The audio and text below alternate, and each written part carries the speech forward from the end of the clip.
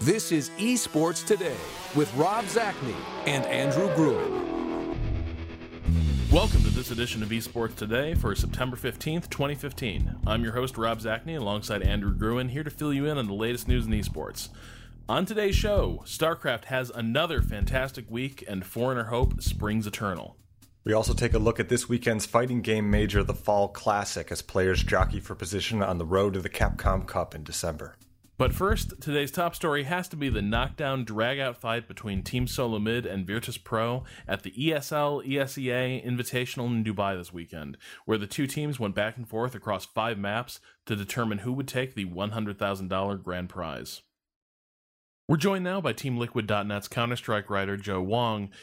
Joe, before we dive into the specifics of the semifinals and finals, let's talk about this tournament as a whole. This was billed as a tournament of the very best of the best. And judging from the group stage and semifinals results, it really seems like there is no best team in Counter-Strike right now. It seems like it's pretty much anybody's game. Yeah, when you get these kinds of invitationals, they can sometimes be kind of a wash in the sense that the results don't really have that much weight to them. But for, how this came about was ESL kind of introduced the Cologne tournament as their 250k tournament that wasn't supposed to be a major, but Valve stepped in and said, okay, let's just make this a major. So I guess they've just taken these funds and transferred it into this Dubai tournament as sort of a precursor to their second season.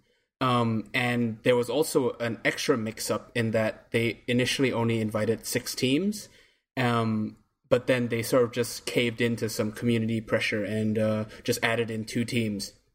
And who were the late additions? I think it was TSM and Titan, I think, if I'm not mistaken. Oh, wow. Yeah. Because how it worked was they kind of announced this ranking system, and TSM, for some reason, was, I think, ranked 5th or 6th, which was just underneath their sort of their invite list. And so people were like, TSM at that time, when they first announced it, were challenging the second, the best team in the world position. And so it was kind of a misfire by them. And so they ended up just having to force invite them at the end of that. Yeah, so Joe, you mentioned that it's kind of a wash. It feels like almost a little bit random who manages to come away with a title on any given Sunday. What do you feel like is that factor that puts one team over all of the others? Like, what did VP have that nobody else had this weekend? Virtus Pro, who took away with the tournament title. It's really surprising because Virtus Pro is a team that has a very storied history. They're right up there with sort of Ninjas in Pajamas, Na'Vi, with sort of the core roster. At the start of CSGO, I don't believe they've changed their roster at all since they've sort of become Virtus Pro. And so you have these core 5 guys, and they're also known for sort of a lot of infighting and kind of arguing to each other when they lose rounds they shouldn't. And that can, really affect their performance and kind of cost them games that they should really win. And so they're a bit of a volatile team in that sense, but they've also stuck together for 2-3 years. So it's surprising to me because coming into this tournament, VP definitely were not the favorites to win this whole thing, and their bracket run was absolutely insane. So it's hard to say exactly why or how VP have come away with it. I think a big reason is kind of the best of one group stages, in the sense that because these teams are so tightly contested, one mistake by one player could cost them the entire game, and in that sense cost them the group stage. And so in that sense, the groups can be a little bit volatile. But yeah, definitely you can't take away anything from VP's run.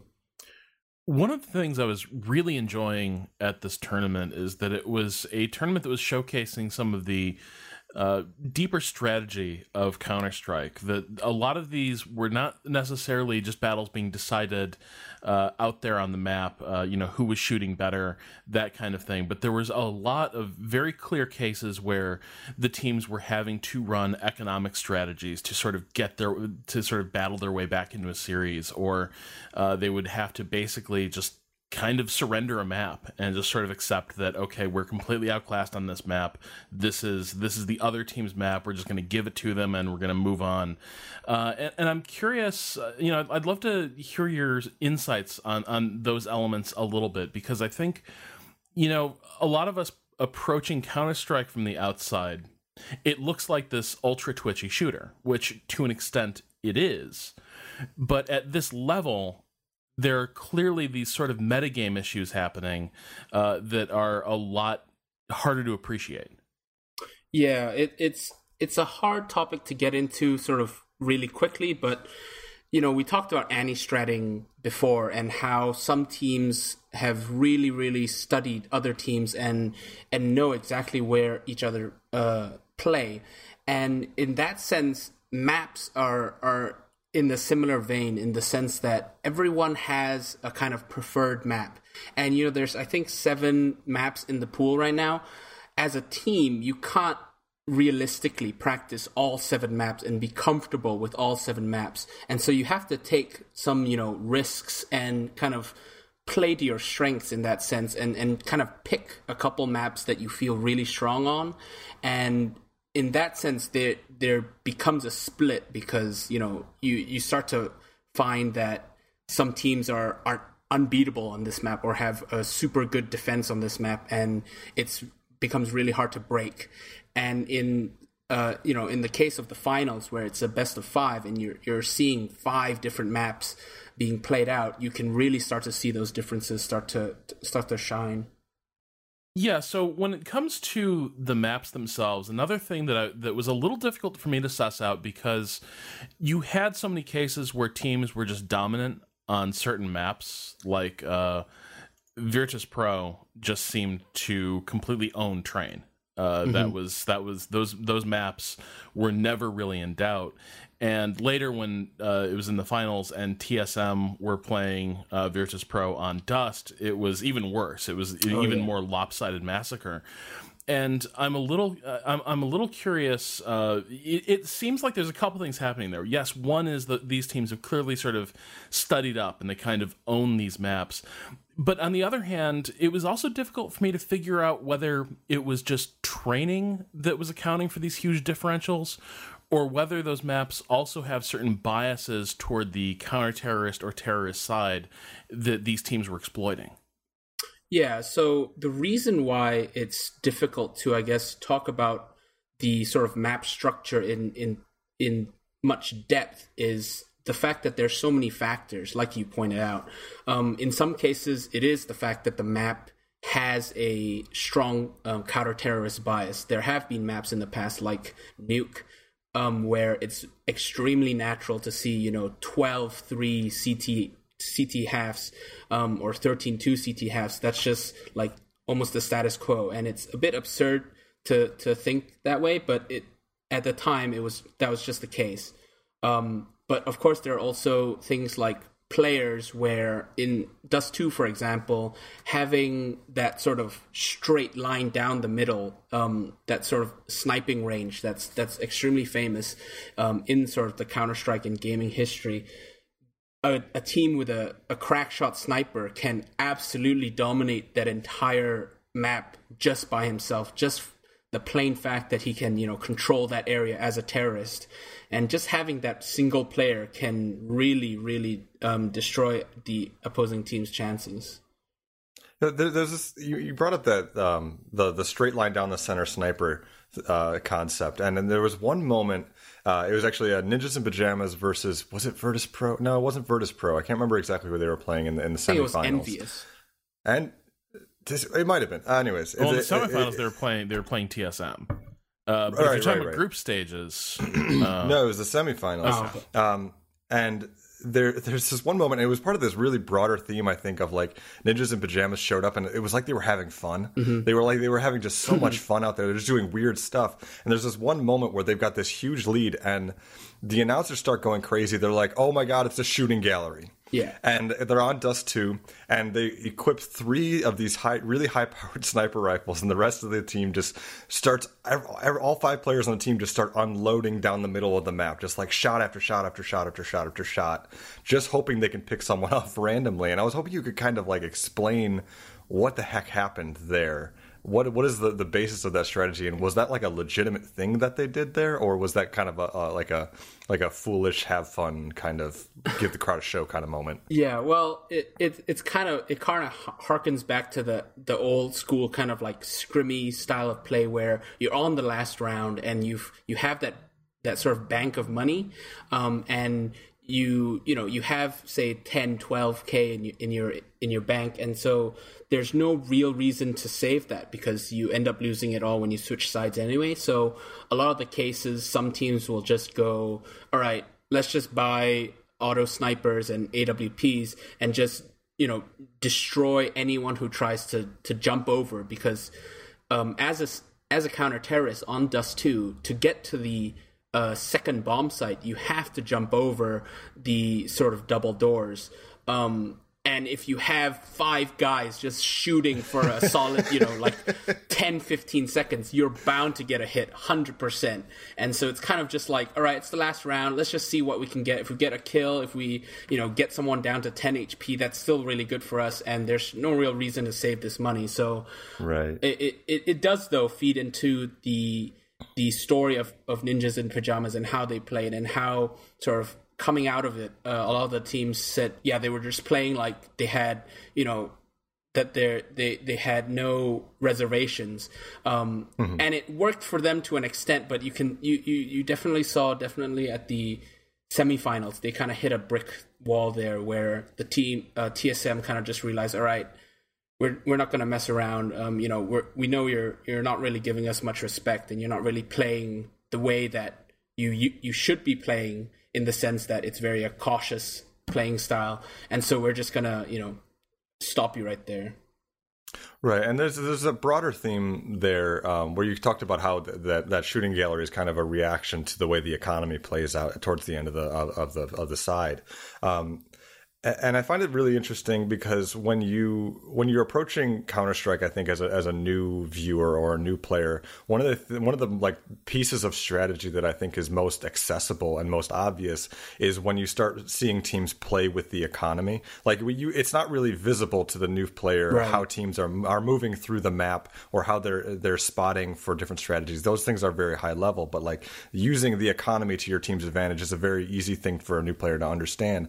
And I was hoping you could kind of talk a little bit about how teams use that kind of classic econ round where they've just decided we're not going to buy any guns. We're just going to go in there with pistols and no armor. And, are there differences in terms of how teams use that, how they approach, getting money when they need money, that sort of thing? Yeah. So how Counter-Strike works is that there is a kind of stacking money bonus for each round that you lose. It starts off at 1,400, then bumps up by 500 every time you lose. And so there's kind of a breaking point where you have maybe $2,000 in your bank, and you know that even if you lose this round, you'll have enough to buy. And so every team knows that, and a good player, just a regular guy just picking up the game, will really have to pick up the sort of economy management aspect of the game very quickly, and it'll give you an edge because you can pretty much guess how the enemy team's economy is doing and what kind of equipment they'll have coming into the next round. And so in terms of like econ round, I guess that kind of the strategies for that vary from team to team. A lot of them just take it as just a free round to the opponent sometimes. Some teams like Envious, who are insanely good with pistols, have very specific strats where, they'll stack 3 or 4 guys to a site and then have one guy scout out on the other side to see and suss out where the opponents are. And it just differs from team to team, and it can be pretty interesting depending on what team you're watching. Those economy rounds can be insanely devastating. So, getting a little more specific, I actually want to talk about the very end of the Virtus Pro and Team Solo Mid series, because I think a lot of these themes were actually encapsulated in the closing minutes of their match on Mirage. And the entire series was really dramatic. It was really tense. They went the full 5 maps, and it was really interesting because you saw TSM and Virtus Pro both just sort of surrender maps to each other because they were just clearly outclassed. Virtus Pro owned Train, Team Solo Mid completely owned Dust. But it really came down to the wire on the final map, Mirage, where Virtus Pro had gotten off to a really strong start, and they just needed to pick up a few more rounds to win the series. And TSM mounted a pretty amazing comeback, culminating in, I want to say it was round 27, where Virtus Pro had gotten off to just an amazing start. They basically massacred, I want to say, like 3 TSM members right out of the gate. And so it was a clearly lopsided round at that point, going against TSM.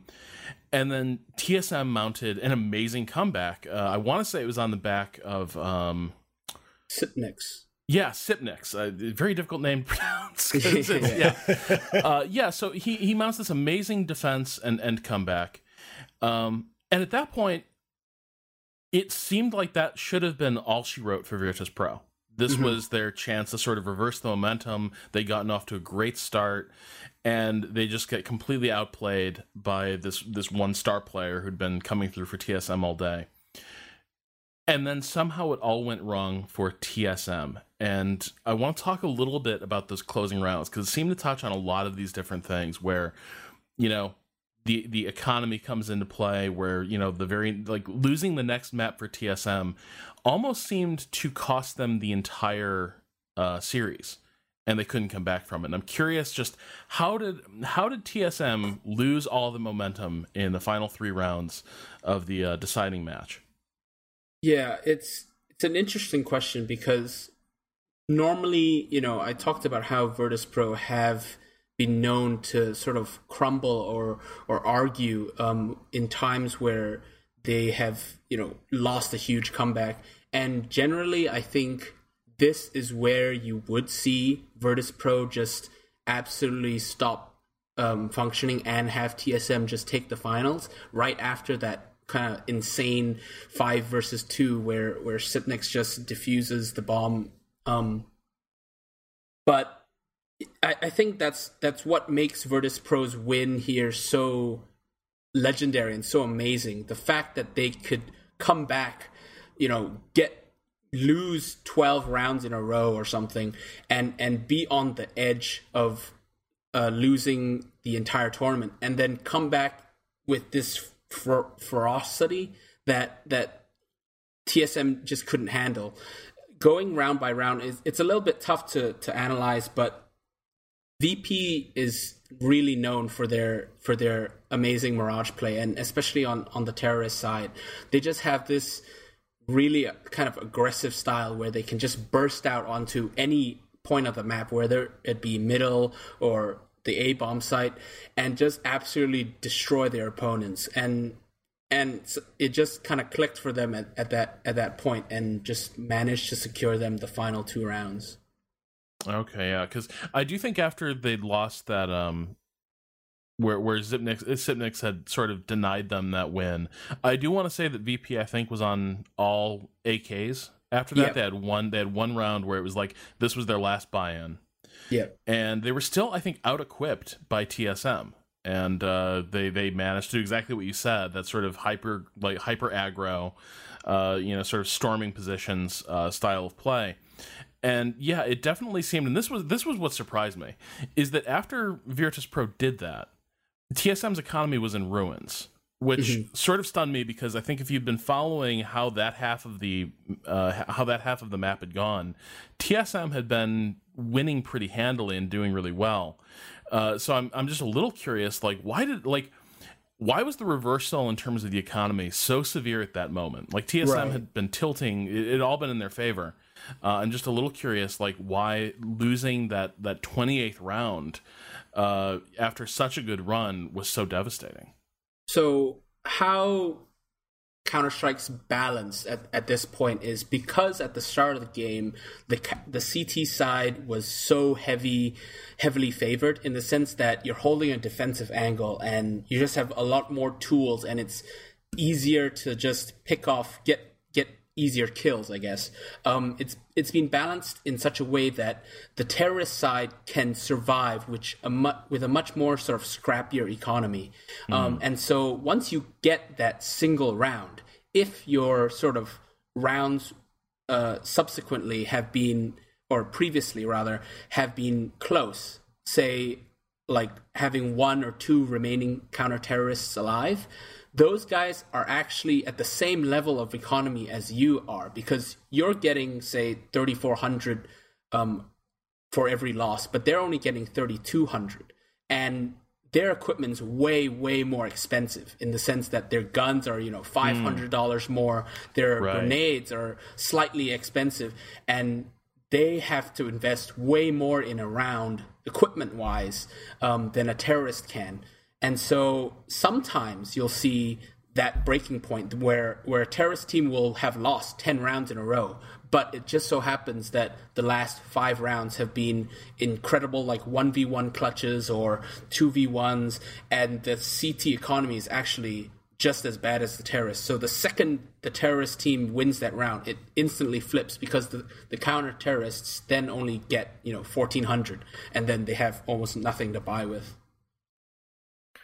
So, Joe, but before we let you go, I wanted to the main question I wanted to ask after this tournament is, was this like a fluke weekend for Virtus Pro? Like, we've seen them kind of on the cusp for a long time. So, like, is this the dawn of like a great time for Virtus Pro, or was it kind of a fluke? Because like we saw these moments, like it was clear that like everything was just together for them this weekend. There was one moment in their semifinal round against Fnatic where their sort of like spiritual leader Taz, who you can recognize because he wears a hat that says Taz on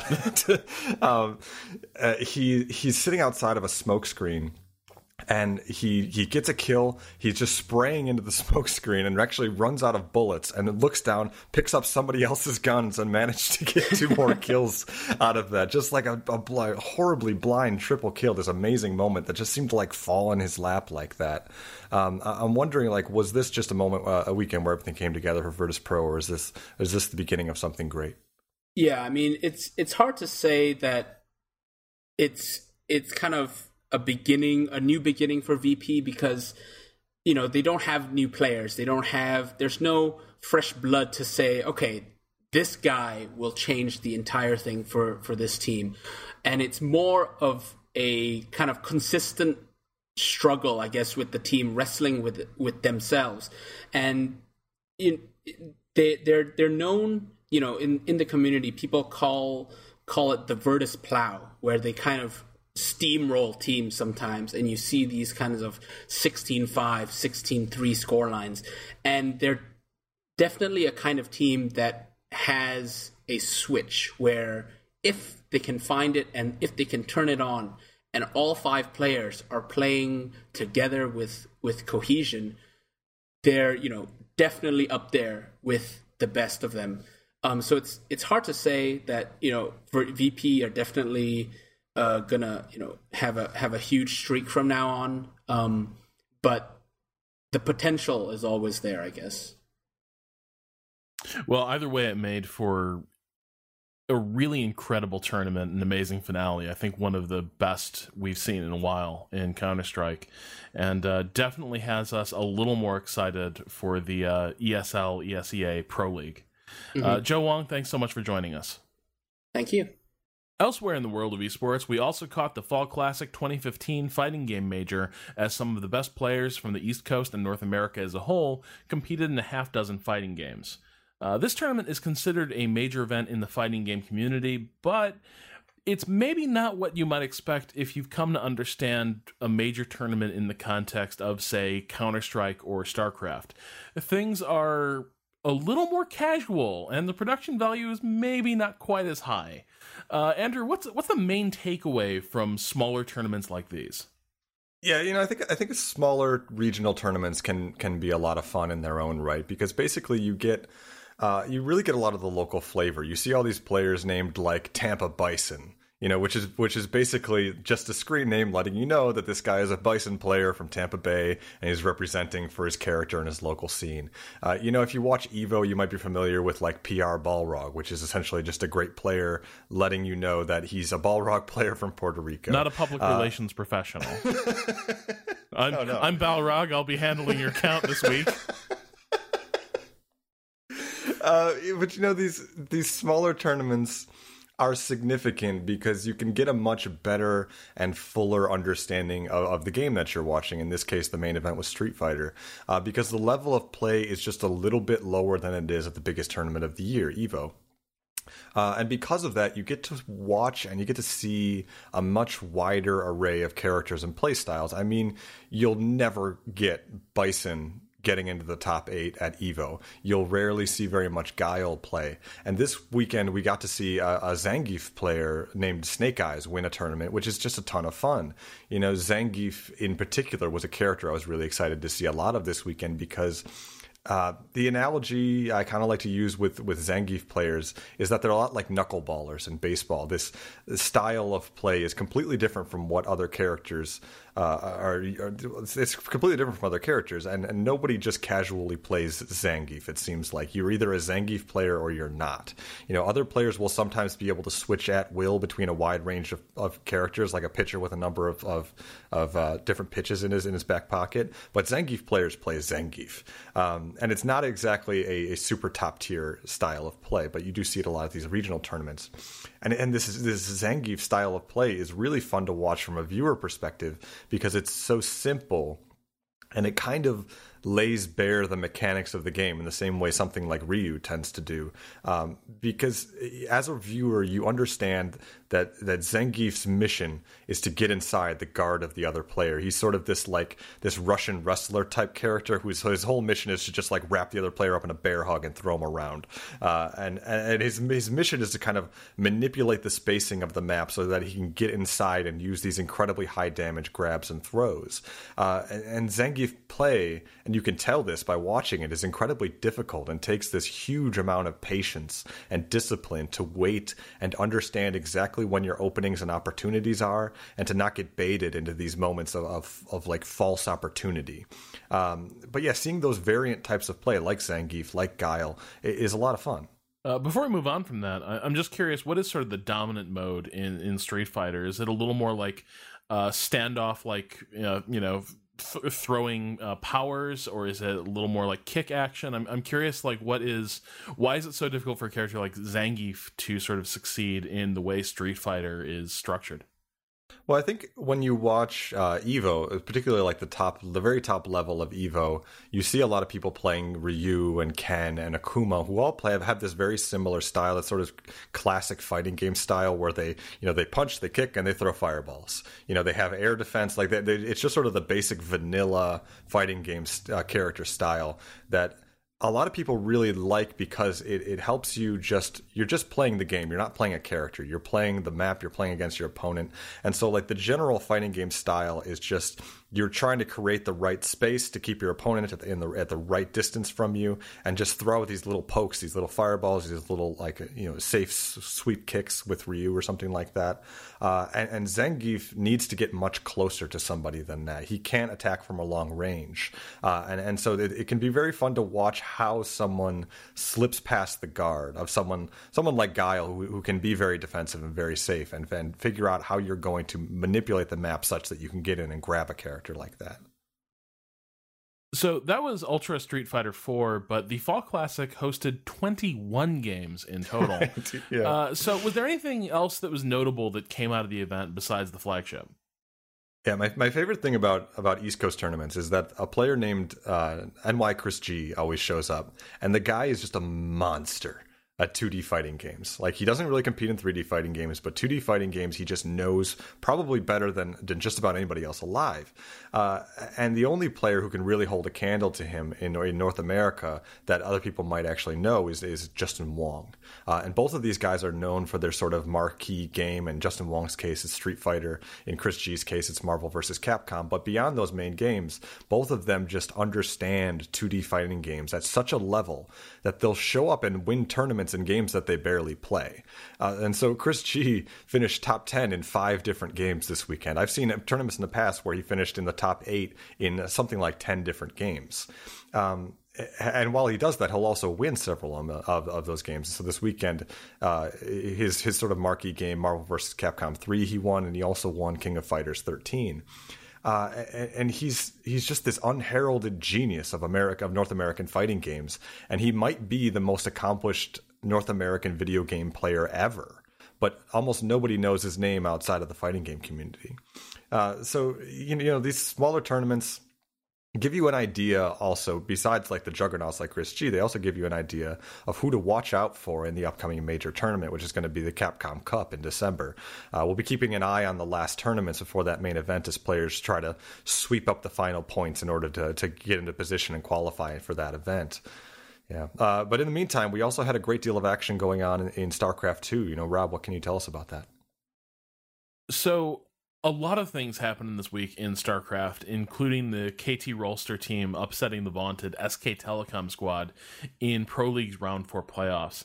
And that'd be an exciting result usually, except that this match was basically meaningless. Both of these teams are competing in the Pro League season playoffs, which is the whole shooting match. And that's what these teams have been playing toward for the past several months. Last week, KT upset SK Telecom after SK had enjoyed a pretty dominant season. But KT have had a much rougher season than I think a lot of people were expecting, and are kind of the underdogs yet again, even more than they were last year. So for people who aren't as familiar with the Pro League system, it has this really confusing structure where there are 4 seasons per year, and each season has its individual playoffs, but then the whole year has this big shebang playoffs at the end. And so what we just had was one of the seasonal playoffs, playoffs. One of the round. See, no, you can't even talk about it without it being stupid, because it's a terrible format. Like, it is a format. How do you justify 8 teams playing for 8 months out of the year? You can't possibly justify it. So you have to create this Byzantine system where you have 4 rounds, which are basically seasons unto themselves. Each season has a playoff that determines final round finishing order, and none of it makes any sense. And you end up with this ridiculous situation where the round 4 just ended. You've got playoffs, but these are the fake playoffs. These are the playoffs where it's like, okay, guys, these don't really matter, so just do whatever. Because everyone's keeping their powder dry for the real playoffs that do matter later this fall. So it's a ridiculous system. But God help me, it lets you catch so much good StarCraft throughout the year. Yeah. It was fun. It was fun to just watch this sort of like warm up round to kind of see, where we're at going into the real playoffs, as we said. But aside from that, I think the really big news in StarCraft, the thing that sort of watered and nurtured our blossoming enthusiasm from last week, was the WCS finals in Poland. And to explain why this was such a big deal, I think we need to explain how WCS has changed a lot in the last year. WCS is Blizzard's overarching World Championship Series. It is their attempt to sort of create a system that takes all the regions that play StarCraft and generates a finals bracket for BlizzCon and a credible world champion. And they revamped that system quite a bit to deal with the fact that WCS America had become saturated with Korean players in the previous seasons, and Europe was only doing marginally better. So Blizzard changed the residency rules to make them a lot stricter, so you couldn't have Korean players just sort of jetting over to dominate these tournaments. But then they also merged WCS America and WCS Europe into a single region. So now there's just the one World Championship Series with only a handful of Korean players, which gives non-Korean players a chance at some notoriety in front of home audiences. And, I think you'd have to say that ended up working out pretty beautifully at this first WCS final, wouldn't you? Yeah, I mean, especially if you're a European fan, what Blizzard has always struggled with is to create a system in which non-Korean players have a real chance at victory. But it's a hollow victory unless they're challenged by at least some Korean names that players recognize as being at least in the B tier of Korean players. Even if they're names from yesteryear that aren't really relevant anymore. You have to have some sort of final boss monster to face off against in order to create drama. And also, very importantly, you need those players around to sort of sharpen the skills of the European players. Otherwise, you have a scenario in which if the Europeans only play against themselves, then they never push themselves to these sort of new heights that they can do if they get a constant opportunity to play against and practice against Korean players. And this was the season where that all really came together for Blizzard, where we saw some decent Korean players like 4GG, Hydra, and Pult get narrowly taken out by rising European talent like Mana and Lilbo. And the result was a phenomenal tournament full of just like great games, comebacks, and drama. And I think everybody was excited about StarCraft at this year's WCS. Yeah, and it all culminated in this fantastic final where you had the hometown favorite, Poland's own Mana, playing against France's Lilbo, who would clinch a spot at BlizzCon with a tournament victory. So the stakes were very high for both of these players. But before we get to that, actually, I hardly know where to begin with this tournament because there were so many dramatic reversals. And, right. Let's start with Lilbo because he really had to claw his way into the final. I remember you sent me a message, I think, in the middle of the week during the round of 16, where you were like, this guy's choking it, he's done. So what did we see from Lilbo to get from that moment to arrive in the final? Right. So, I mean, it kind of started out with this great moment where he is in a dominating lead against Jaedong. Jaedong being kind of one of the fixtures of Korean players in outside of Korea, plays for the team Evil Geniuses. And he has this dominating lead, and he proceeds to just completely throw it. Like, there are moments where he's not even microing his army, and Jaedong just kills his entire base in the base trade, and he somehow manages to lose a game. He's hugely ahead, and I thought for sure Lilbo was done. I thought he was about to choke. He was going to realize he wasn't up to this task, blah, blah, blah. But time and time again after that, we would see him win matches simply by being better at engaging with his powerful Protoss armies. The sort of bread and butter of his armies is this unit called the Stalker, which can be upgraded to teleport a short distance. And so what players will do is they'll engage in a fight, and then when their Stalkers start to take a little bit of damage, they'll teleport that Stalker a little bit further away, so they're not likely to be killed anymore. And so in doing so, they can win entire fights without actually losing any units if their Stalker micromanagement control is very fine-tuned. And Lilbo's Stalker control was unreal. But personally, beyond that, like, I'm not really sure how much of a chance he has at BlizzCon now that he's going to actually be able to go to BlizzCon because he won this tournament.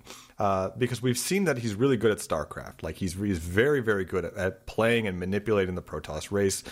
But I'm not sure he has what it takes to stand up to, like, the really crafty Korean competitors.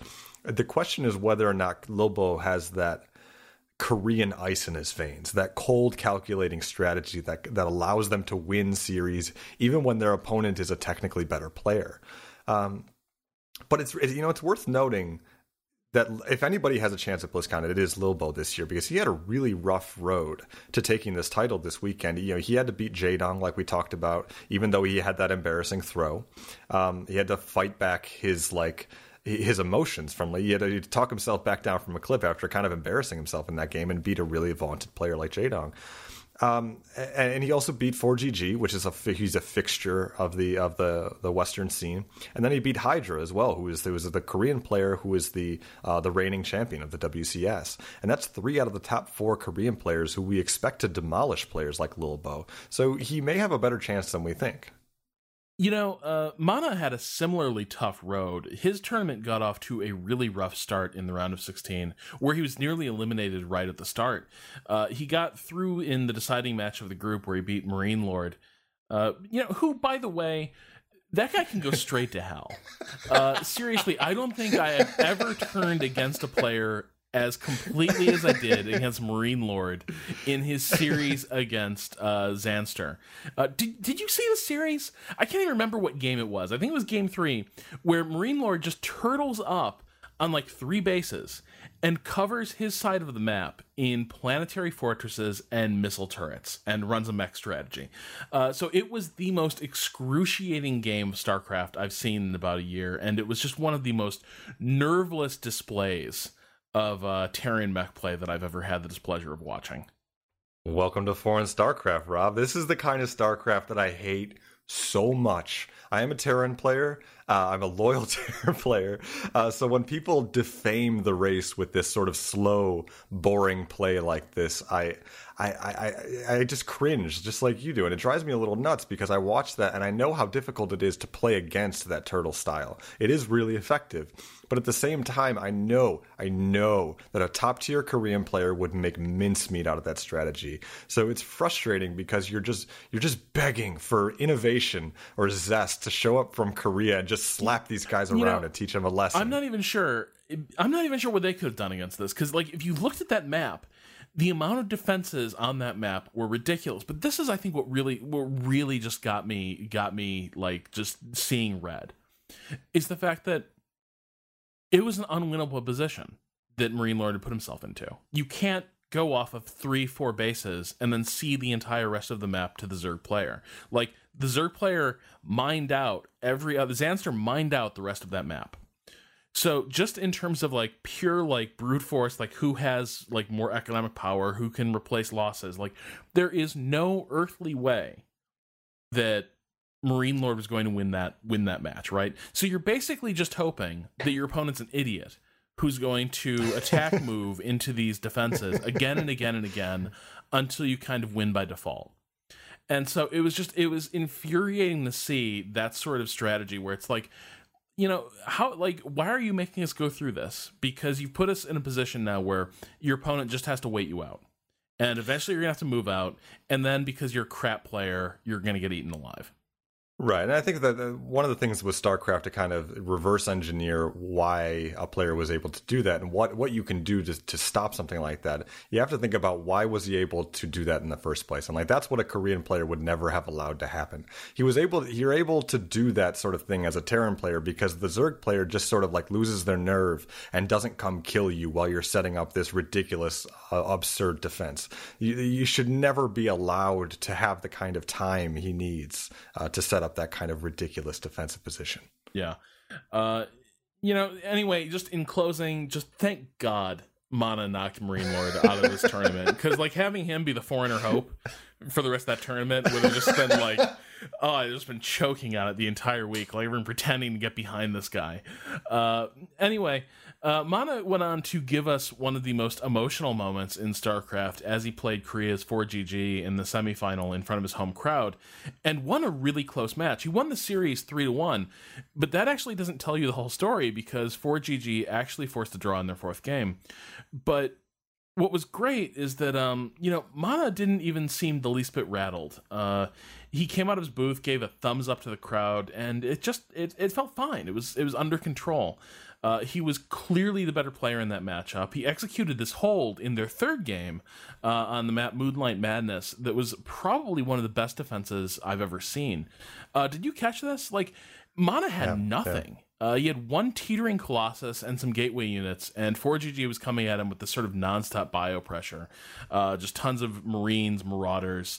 And usually, 9 times out of 10, this is the end of the line for the Protoss. All 4GG has to do is get up the ramp into Mana's main base, and it's all over. Just get up, clear away the opposition, and you get into the production buildings. Game's his. And Mana was so freaking cool. You're talking about that sort of that ice in your veins. Mana, rather than just spamming out gateway units that couldn't save the day, like a lot of lesser players would have done, he built a couple Archons and a Colossus. And that was pretty much the only thing that he was waiting for at the top of that ramp. And it was the first Wounded Colossus drops, and the second one pops out immediately, and the Archons come forward. It was just gorgeous.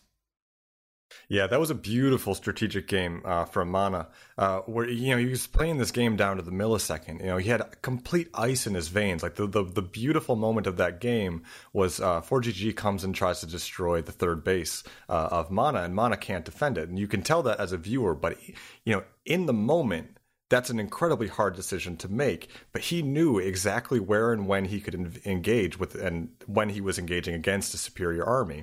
And if he didn't have the proper angle, he just walked away. He would sacrifice entire bases because he knew he couldn't defend them well enough, and he knew that in like maybe 5, 6, 7 seconds, just that fine of a margin, he was going to be able to defend in a much better position.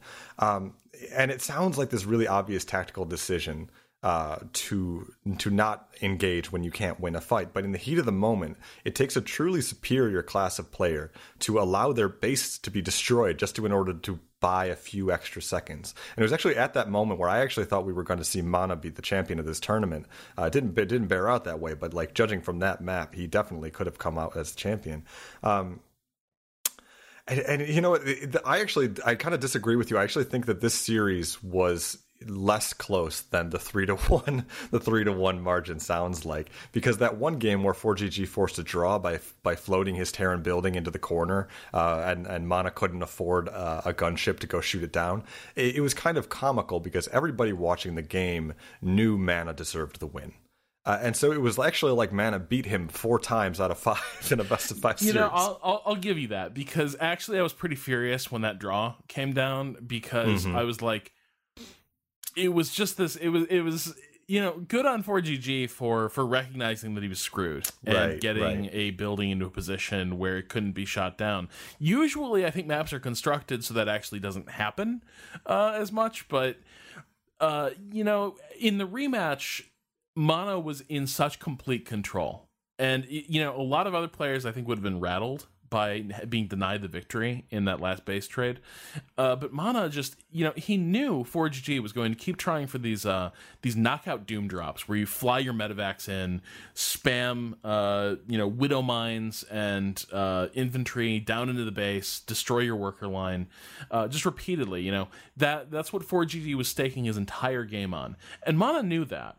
And he just let 4GG shatter himself in that final game. And it was this gorgeous example of what happens when one player has just completely figured out another, and it turns into this like judo move where the other guy's force is turned entirely against him. Yeah, I loved watching Mana in this tournament. He actually felt like he kind of had like moments where you saw a little bit of Reigns played, like the dominant Protoss from Korea in his style and in his ability. But it was really, really fun to watch because Reigns is one of my absolute favorite players. But on the other side of the equation, like we'd love to talk about the foreigners, like the underdogs that we all want to cheer for. But the other side of the equation was 4GG, who has been kind of a fixture of the foreign scene for a long time, dating back to the old MLGs in 2011 and 2012. And it was kind of a sad moment to watch him kind of flounder in this tournament, because I feel like this might have been the moment where we can say definitively, like, I don't know if 4GG has a whole lot left in the tank. When he played his series against Polt, I was actually kind of infuriated by that, because his whole thing was like, you could tell 4GG knew he was not as good of a player as Polt, and so he could not risk the game going into the late game because he just wasn't going to be able to contend. And so he wins with all these like one base pushes, these almost borderline cheese strategies, and it worked. It was a brilliant tactical maneuver from a veteran competitor, but you could kind of tell, like, I'm not sure this guy has it in him to compete at the top level anymore. And once all of those other matches had happened and we got into the final with Lilbo versus Mana, we haven't talked as much about Lilbo quite yet, but it felt like, because his matches weren't as climactic as Mana's were, but it felt to me, I don't know about you, but it felt to me when we got to that final between Mana and Lilbo, it was just really obvious that Lilbo was just a little bit more of a talented player, and there was Protoss versus Protoss, so like that little bit is really all that matters, and you could just feel that he was just slightly more in command of the Protoss race. And Lilbo is now likely moving on to BlizzCon, and it's going to be really interesting to watch. But that does it for all the news from esports today. Now let's talk about esports tomorrow. So the big thing this week is that ESL ESEA Pro League is kicking off, which was kind of the whole point of that big tournament in Dubai this weekend. ESL is the company behind pretty much every major Western esports event we talk about on this show outside of League of Legends. They run a lot of major Dota tournaments, Counter-Strike, and StarCraft events, including WCS. And this Pro League is an attempt to turn Counter-Strike into the kind of regularly scheduled competition that we've got in StarCraft and League of Legends. It's split into two divisions, Europe and North America, and each division will be playing 4 matches a week from now through mid-November. The games start this week, and you can watch them on Twitch or at ESL.tv. And it's an interesting idea, and this is their second season, so they've had time to refine their formula. And I feel like there are a lot of attempts to get esports to sort of fit this kind of regularly scheduled traditional sports model. But man, I think the problem a series like this is going to have to overcome is the fact that the big weekend tournaments are just so intense and high stakes. And, Andrew, I feel like a jerk saying this because I'm the first guy to put his hand up and start complaining about how difficult esports are to follow and how bad their scheduling is. But I have to admit, I have mixed feelings about this series and series like it. Do you get where I'm coming from? No, I totally do. It's so hard to make an esports scene make that transition from big climactic events into a slow burn league system. Every esport struggles with it, and I think a big part of the problem is that it has a way of feeling hollow at first. The league organizers and casters will all say during the event, like, oh, this tournament is so important and prestigious, but the fans have never heard of it before. They don't care about this yet. There's no history here. So there's this bad gut reaction to it at first where it feels like kind of corporate.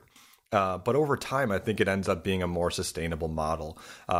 Counter-Strike is sort of still the frontier in esports. Valve has opted not to come in and control the scene, and that allows companies like the ESL to experiment with leagues like this. And I would say that as long as the league is easy to follow and they're good about scheduling and making brackets and league information readily available, then I think it'll be a positive change. It really comes down to, is there like one web page that I can go to get standings, statistics, and some analysis? That's what you need. That's what the WCS has. It's what League of Legends has. It's what Dota does not have, by the way. And that's really like kind of the crux of it. But we'll see how that shakes out. Elsewhere in the coming week in esports, we've got the StarCraft 2 Star League final on Sunday, September 20. And remember, Star League is one of those 3 main StarCraft leagues. That's going to be between Byul and Hero. And it should be a phenomenal match depending on whether or not Byul shows up to play. Hero is pretty rock solid, but Byul is at turns either the best Zerg player in the world or a complete scrub depending on what day of the week it is. We'll also be watching the GSL Round of 8. That's the other main Korean StarCraft league, and that'll be running all week long. Or at least we'll be watching what we can make out of it on the low-quality GSL stream for non-subscribers. Oh, man, it hurts me. It hurts me to say, but that has become a tougher tournament to watch unless you're all in on StarCraft. But anyway, we'll be discussing these tournaments on next week's show on September 22nd, but that's all we have time for this edition of Esports Today, an Idle Thumbs Network podcast produced by Michael Hermes. You can learn more about the show and discuss esports with us and the Idle Thumbs community at our website, esports.today. We'd love to hear your feedback and answer questions on the air, so drop us a line at questions@esports.today. You can also follow us on Twitter at ES2D Podcast. If you've enjoyed Esports Today so far, please review and rate us on iTunes, which is an incredibly helpful tool for a new podcast, and share it with your friends on Twitter and Facebook. We'll be back next week to discuss the past, present, and future of esports. For Andrew Gruen, this is Rob Zachney, signing off.